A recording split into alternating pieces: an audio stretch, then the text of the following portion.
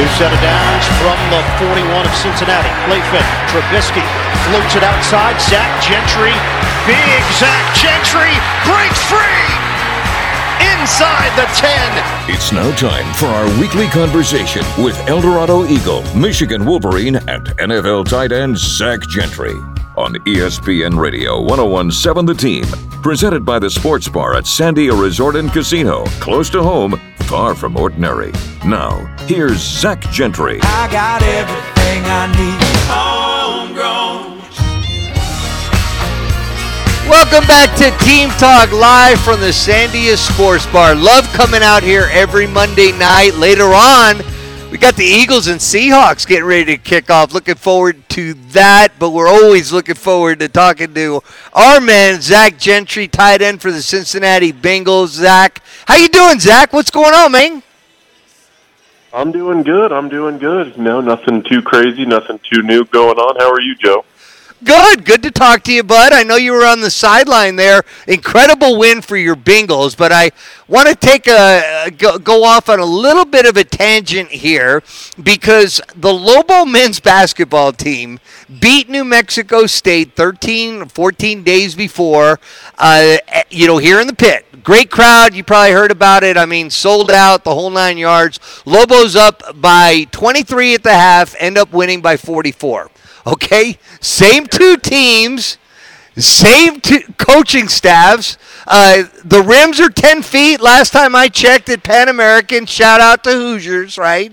And yet you have a game decided by 1 point. The Lobos did win in Las Cruces by 1 point. So for people that don't really understand sports, how can stuff like that happen, number one? And do you recall a situation where you were playing a team that probably had no business beating you? It was said, like, during the telecast that they had seen the teams that shoot around and, the Aggies, seemed really buttoned up, enthusiastic. The Lobos, again, winning by 44, maybe a little flat, that sort of thing. Explain the psychology of this kind of stuff, because people that haven't been around sports are saying this doesn't make sense. This is illogical. The floor is yours, Dr. Gentry. Well, I mean, first and foremost, a rivalry game there, right? They know they're going to That's true. See the team in another couple of weeks. So, getting beat as bad as they did, I'm sure State had that one circled on their calendar to, play the Lobos at home down there in Cruces and make more of a show of it. And you're always going to have, big performances and big swings in rivalry games, but also just knowing the other team, they get that first loss behind them, even though it's an embarrassing loss for them. They got a feel for the game. They know how to match up against them. Even though they, like I said, lost big, they know how to game plan them the next time they play them, and there's extra motivation. So, I mean, at any level, it's hard to beat a team twice. So kudos to the Lobos for doing that. They're playing spectacular so far this season. I'd love to be able to watch some of those games at the pit right now, but anytime you got to play a team more than once, especially a rivalry game, you never know how it's going to go that second time. And if you take it another step further, a lot of times if you in the NFL you play a divisional team a third time in the playoffs, something like that. I mean, there's really no telling. It's anything beyond that first game. There's so much familiarity between the two teams and so much passion that it really could, big swings like that can happen, and it's definitely not uncommon. Yeah, and I guess, each game is its own individual moment, Zach. You're at Michigan, and, you're playing probably teams in the non-conference that are hyped about going to the big house, playing against the teams with the best helmet in all of college football. And, you guys, as Michigan Wolverines, are knowing that, you're getting ready for the Big Ten, competition, and, you have Ohio State down the road. Were there any, in particular, games where you guys got shocked by a lesser team there when you were at Michigan, Zach? Yeah, absolutely. I mean, a couple of those early season non-conference games surprised us a few of the years I was there. Because, in games like that where you got an opposing team coming in who's never played, maybe on a stage like that or against a team that's that high caliber, then they play up, big time for the opportunity because, they're not favored to win at all or anything, and so they have nothing to lose. I remember my junior year we played an Air Force team that was just so scrappy and such a different team from what we've usually seen that it was insane trying to move the ball against them. I mean, they were just so much smaller than we were, but it almost worked to their advantage because they would just cut you on every play on offense and defense. That was the only thing they could do to survive in the game. And so it was a close game. I think the majority of the game, I think we ended up winning by a couple scores, maybe 17 points or something, if I remember correctly. But, I mean, halfway through the third quarter, it was still a really close game against Air Force in the Big House because it was a team that we had never seen or dealt with. We're dealing with a triple option, and we're dealing with guys that are diving at our knees on every play, and it's like, dang, these guys are scrappy and tough. Diving at your knees and cutting you guys. We're talking to Zach Gentry. He's a tight end with the Cincinnati Bengals. And you mentioned these kind of situations can happen at every level, and obviously you're talking about the high school level too. There were probably games when you were at El Dorado that maybe you guys weren't supposed to compete, and you did. Maybe a big W down in Las Cruces, or you played somebody really well down there, or maybe you got shocked up here. Anything come to mind during your days as an El Dorado Eagle in those circumstances, Zach? Nothing that really stands out to me football-wise. It's just usually with the football scheduling, especially at the high school level, it's so well scheduled and districted and everything like that to where you're playing teams of a similar caliber, so nothing amazing there. But I will say, like in basketball, and it's true for every level, especially high school, is I think my sophomore year and junior year, we had some really close games with some teams that were classified a couple levels below us. But I think Sandia Prep might have beat us my sophomore year when we went on to lose in the semifinals in a tough environment. I think I remember my junior year we went and played at Hope Christian. I think we barely got out with a win, but just like a really tough game in a tough environment, cool environment. So I think that stuff is a little more prevalent, especially at the lower levels in basketball. But anytime you have, a smaller team, well, geez, I mean, New Mexico State going into Auburn and looking like the clear better team that whole game, Yeah, that's a great example of a shocker in football. Thank you there, Zach. Good connection there. And real quick, I thought you might get a kick out of this. So we played it earlier. So Bobby Knight, they listed his top 10 outbursts, and I think number 5 on that list was he had beaten a team by 46 the first time at home, and then went and played him again and only beat him by 6 this time. And like a reporter asked him, well, how could you only win by 6 when you beat him by that many the other time? And here was Bobby Knight's reaction to that, Zach. If it amazes you, then you don't know anything about basketball. You're illuminating your relative lack of knowledge of the game with So he let him have it a little bit there. Coach Richard Pitino was much more diplomatic. He's like, hey, it kind of is like in golf. You like struggle all throughout the hole, but somehow make a 25-footer for par, or knock it in off the fringe for par, and you write down a par. And there's no pictures on how you got to there, but so a win is a win, and like you said, Zach. Yeah, Lobo men's basketball off to a great start, 10-1, and maybe you'll get back here at some point and be able to catch one of those games. All right, let's get to the NFL. Saturday, I know you were on the sidelines. That Bengal crowd again willed that team. Great football fans in the state of Ohio, and you do admit that, Zach, that there are great football fans there. And, since Joe Burrow has been out, those Bengals fans, those educated football fans there, have been part of the reason of what happened on Saturday, Zach. For sure, and then we've been good, the organization of shouting at the fans because it's been gigantic. I mean, the crowd noise, the level of enthusiasm and electricity in the stadium is huge, and it's really helping us win games. It really is at home. It's a huge advantage when you can get that opposing team on the silent count and be able to kind of predict off of head bobs and things like that when they're going to snap the ball and make it tough for them on a road environment. So that's really been a huge, huge difference, and especially in a game like this last Saturday where we're down for a long time, and kind of trying to claw our way back. It's huge to have fan base that's into it and noisy and, supporting a team like they have. It's been pretty cool to see how much the fans have rallied behind Jake Browning since, Joe's been out. And, he's just been supported like crazy and well-deserved because he's been playing out of his mind. But, just great to have fans like that who can bring the noise when we need it. And we're going to need it for the rest of the year as well. So hopefully they can keep doing that for us. Well, I'll tell you what. You mentioned Jake Browning. You told us, hey, be careful. This guy, don't doubt Jake Browning. He spent a lot of time, caught a lot of passes from him. He stepped in from Joe Burrow. And one of the things you talked about is how tight those guys are, Burrow and Browning. And, people are even thinking some of Joe Cool Burrow's coolness has even rubbed off on Jake Browning. He is just, the way he's handled. You guys were down by a bunch on Saturday. He never seemed to get rattled. Just talk about his personality and your observations of him and Joe Burrow, their connection since you've been in Cincinnati there, Zach.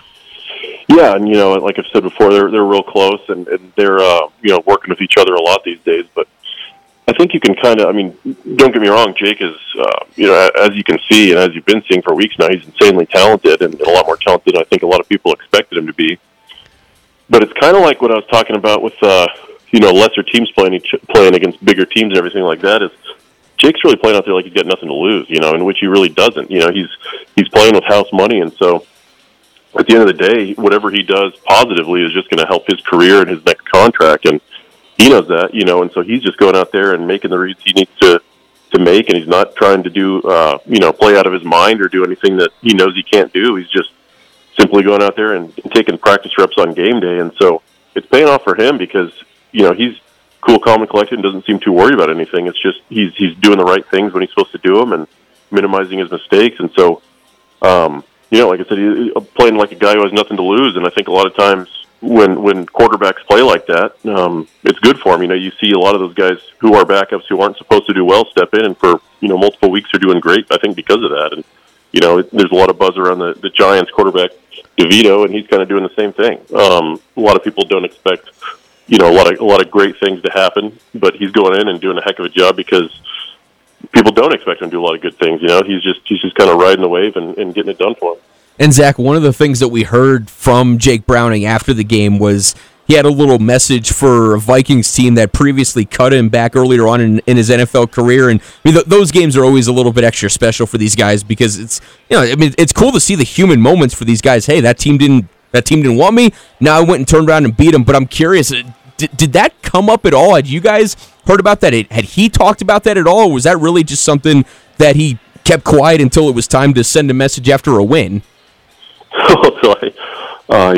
Just knowing Jake and chatting with him throughout the season before he got his opportunity, I'd known that he'd been in Minnesota for a while, and so I was aware of that. I'm sure he wasn't really talking about it much leading up to the game because, obviously he was focused on the game itself, but as you can see by his reaction, it was definitely something that he was thinking about, and he wanted to get vengeance. So, cool moment for him, and I'm sure a lot of people are going to perceive it differently online, or when he's going to make mistakes down the line, they're going to come back to that tape. But, just raw emotion from a guy, I think a lot of times people do forget too, when a guy gets cut from a team or, things like that, they get fired from their job. It's not like it's just, guys running around like a video game out there. Jake Browning was a guy who he gave his all for an organization for 2 years, and they kind of did, sounds like a little wrong by him at the end, and fired him kind of without him really knowing the full circumstances. And so, you can see where a guy like that plays a little chip on his shoulder, and in the heat of the moment, he's got all this adrenaline playing out of his mind. He's going to come out and say something like that. So kind of a cool moment for him, and I hope he can keep harnessing that and using it as motivation in the next couple of weeks.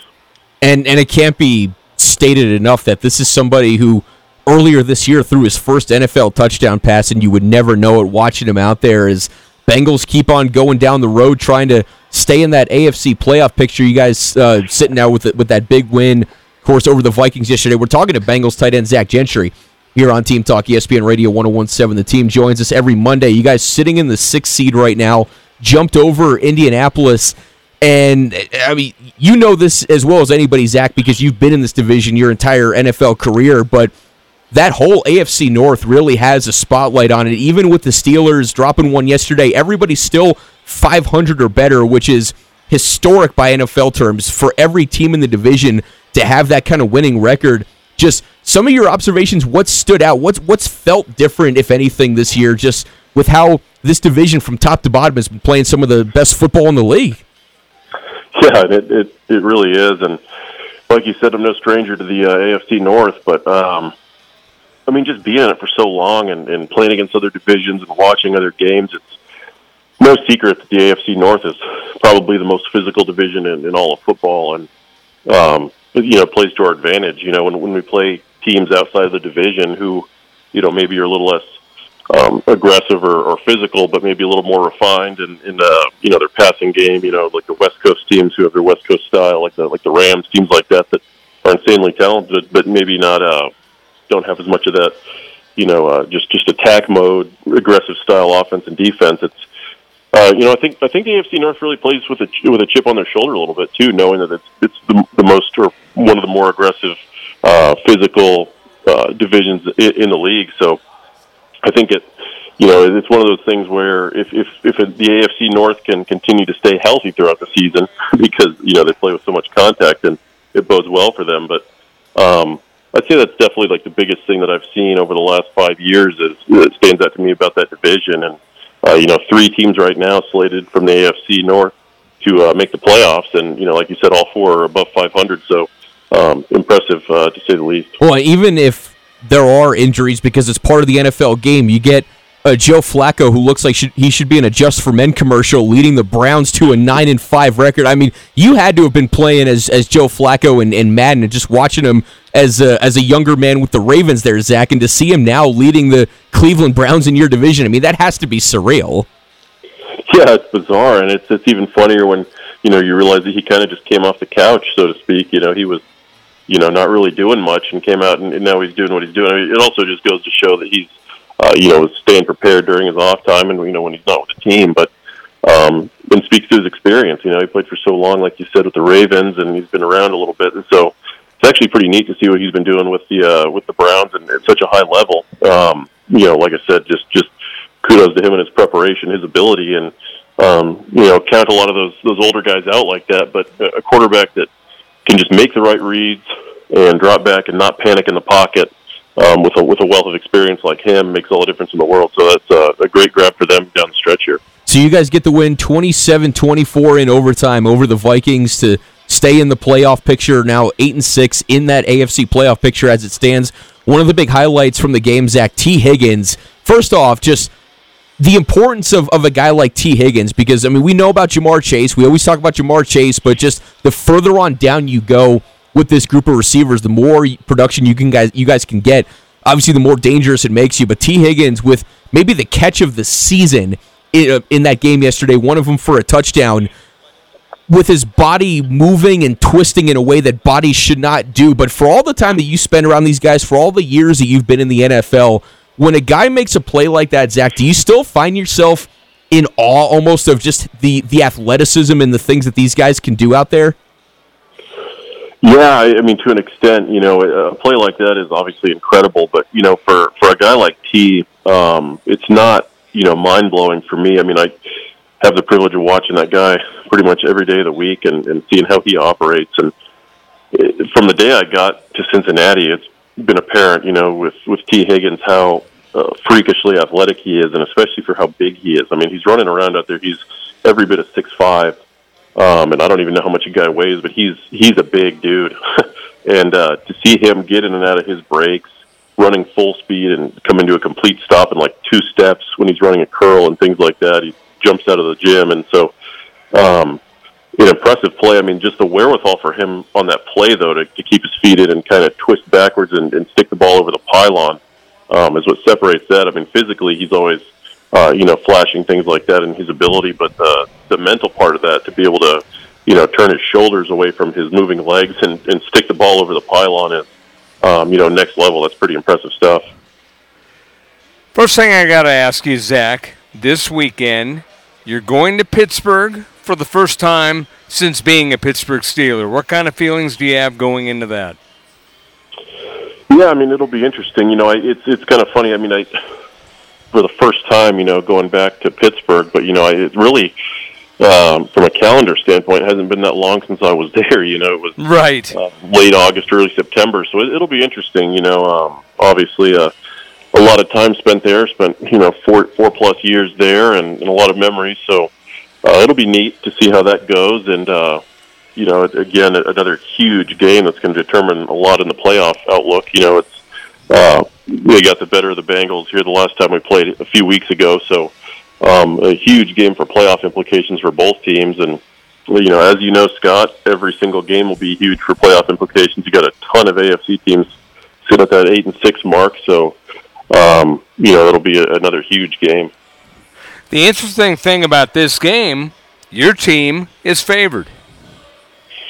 Yeah, and it's rare that you have a team go into Pittsburgh like that and be favored. Especially with the backup quarterback. Of course, Pittsburgh's playing with seems like now maybe their third string quarterback Mason Rudolph might be the guy. So injuries on both sides, and so it's just a classic end of the season matchup. And expect nothing but physicality and chippiness from both sides. And I would be shocked if it weren't bad weather, so we'll see going into the game. But, yeah, it's a different feel than most times when the Bengals and Steelers are playing at the end of the year. There's definitely new faces and faces maybe you weren't expecting to see, but, it doesn't even matter because the train keeps on moving. Two more for you, and the first one is Steelers, then at the Chiefs to Browns. We mentioned last week, not an easy schedule, but you got by the first hurdle, the Vikings.